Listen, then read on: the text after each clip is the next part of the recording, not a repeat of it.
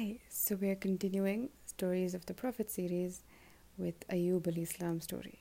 And Prophet Ayub al Islam story is short, but it's the most beautiful because we have a lot to learn from him. So let's begin. Now, Prophet Ayub al Islam was one of the descendants of Prophet Ibrahim al Islam, and he was a nephew of Prophet Yaqub al Islam. Ayub al Islam's steadfastness in the face of the most devastating trials originated in the well-known expression, the patience of Ayub, it is said in Quran, in Surah Al-An'am. It is reported that Ayub al Islam lived in Syria, near Damascus. Allah had granted him great wealth in the form of lands, herds, and servants, and he had a devoted family. With all of that, he was a humble man of great piety and constantly glorified and devoutly thanked Allah. Allah then tested him with a series of calamities.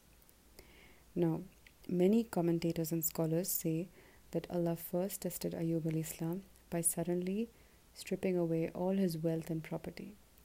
But Ayub al Islam remained firm and constant, not shattered or even shaken by this disaster, and continued to glorify Allah. Allah then took the lives of Ayub al Islam's many children. This too did not change him, and he continued to be steadfast in service and devotion to his Lord. Allah then took away his health, afflicting him with terrible pain and suffering, and such loathsome ailments that people shunned him. Still, Ayub al Islam's faith and sincerity remained undisturbed, for his heart was with Allah. It is said that there was no one on the face of the earth more honorable to Allah than Ayub al Islam. Ayub al Islam's disease lasted for so long that his companions left him, and visitors were disgusted by him. They expelled him from his city and threw him into a refuse heap outside the city, and people abandoned him and boycotted him. No one remained sympathetic to him except his wife. She would care for him and always recall his earlier good treatments to her and his love for her. It's said by Ibn Khatir that she nursed him and looked after his welfare and helped him fulfill his needs and stood by him. His condition deteriorated, and her money decreased to the point at which she served people for wages to feed him and provide for his other needs. May Allah be pleased with her. And she was very patient with all that occurred as their wealth and children were taken away from them. Thus, in addition to the calamity of her husband, she suffered from lack of means and was obliged to serve people after having had wealth and happiness and servants and honor.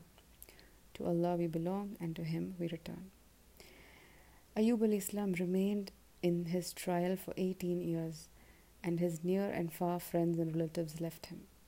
Then one day Allah removed his affliction from him, and he was as sound as he had been previously. When his wife saw him, she said, "May Allah bless you. Have you seen the Prophet of Allah who was ill here? And by Allah, I have not seen a man more similar to him when he was healthy than you." He said, "Indeed, I am he." Together with his health, Ibn Abbas adds, Allah Most High also restored Ayub al Islam's wealth and children to their previous state and granted him even more. Yet one difficulty still remained for Ayub al Islam, referred to in Allah's instructions to him, "And take in your hand a bunch of grass and strike with it, and do not break your oath." And Allah adds about his Prophet, "Indeed, we found him patient, an excellent servant. Indeed, he was one repeatedly turning back to Allah."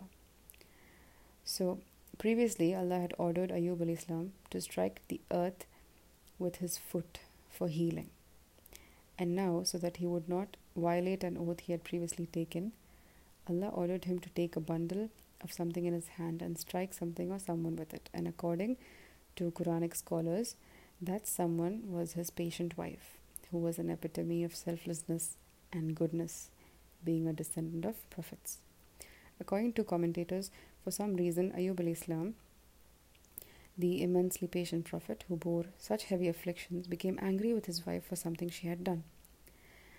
And without intending any harm, out of her deepest compassion for her husband's suffering and her profound exhaustion as his only caregiver, Ayub alayhi salam's wife listened to the advice from Shaitan and said something to Ayub alayhi salam concerning his trials which seemed blasphemous. So Ayub alayhi salam advised her to repent and ask forgiveness. But when she seemed to hold back from doing so, he became angry with her for the sake of Allah. And so he said something. He said that he would hit her. And then, in his suffering and loneliness, Ayub alayhi salam cried to Allah, saying, "Indeed, adversity has touched me, and you are the most merciful of the merciful." And because of all the afflictions he had experienced were not as great a trial to him as Shaitan's attempt to turn him away from satisfaction with his Lord and make him ungrateful, he added, "Indeed, Shaitan has touched me with hardship and torment." Thus it was that when Allah accepted his prayer and removed his affliction, Ayub alayhi salam was faced with a dilemma in connection with the oath he had taken. If he kept his oath, he would harm the faithful, loving wife who deserved nothing but the best from him. However, if he did not, he would violate his word, and both these alternatives were unacceptable and displeasing to his Lord. Allah Most High, who knows all the innermost secrets of the heart, then appointed for Ayub alayhi salam a way out of his double dilemma by asking him to take a bundle in his hand and strike with it in order not to break his oath. According to commentators, Ayub alayhi salam made a bundle of date palm branches and gently touched his wife with it. It is said that Ayub alayhi salam lived 93 years or more. He appointed his son as his ayah, and after him, Allah appointed another of his sons as a prophet, calling him Dhul Kifl alayhi salam. So Ayub alayhi salam's story occupies a unique place among the stories of all prophets because it's a personal history and a parable of testing and patience. Because unlike earlier prophets, there is no evidence that Ayub alayhi salam was sent with a message to his people or that he had a following of believers. Rather, his mission consisted of his silent example of steadfastness and devotion to Allah under the heaviest of trials. He was afflicted with such a repulsive disease that virtually everyone deserted him except his wife, and he was considered so vile that he was left upon a refuse heap outside the city. Nevertheless, not only did he not complain, but he continued to praise and glorify Allah with whatever was left of his strength. His example, therefore, is especially relevant to sufferers whose affliction is increased by the loss of their dignity. Ayub alayhi salam's story, therefore, contains vital and precious lessons for mankind. One of these is the lesson of fortifying one's heart in trials and suffering with the constant glorification and remembrance of Allah. Another lesson is that enduring suffering and affliction with patience and steadfastness provides one of the best opportunities and surest means of strengthening our souls and coming closer to Allah. Obviously, when we are preoccupied with the world's life and are very happy, healthy, and surrounded by family, friends, and all the good things that we ask for, we give less time and attention to Allah and to our spiritual life. But when all this good is taken from us, we turn to Him quickly and we cry for help.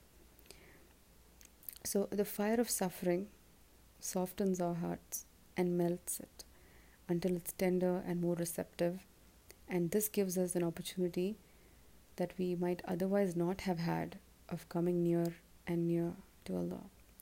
Until for some, like Ayub alayhi salam, their beloved Lord occupies their hearts to the exclusion of all else.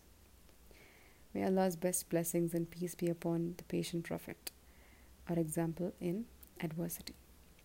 And this was the story of Ayub alayhi salam. And like I said, it's short but beautiful. And next, we'll move on to Prophet Shuaib alayhi salam, and I will meet you then. So you take care. Assalamu alaikum.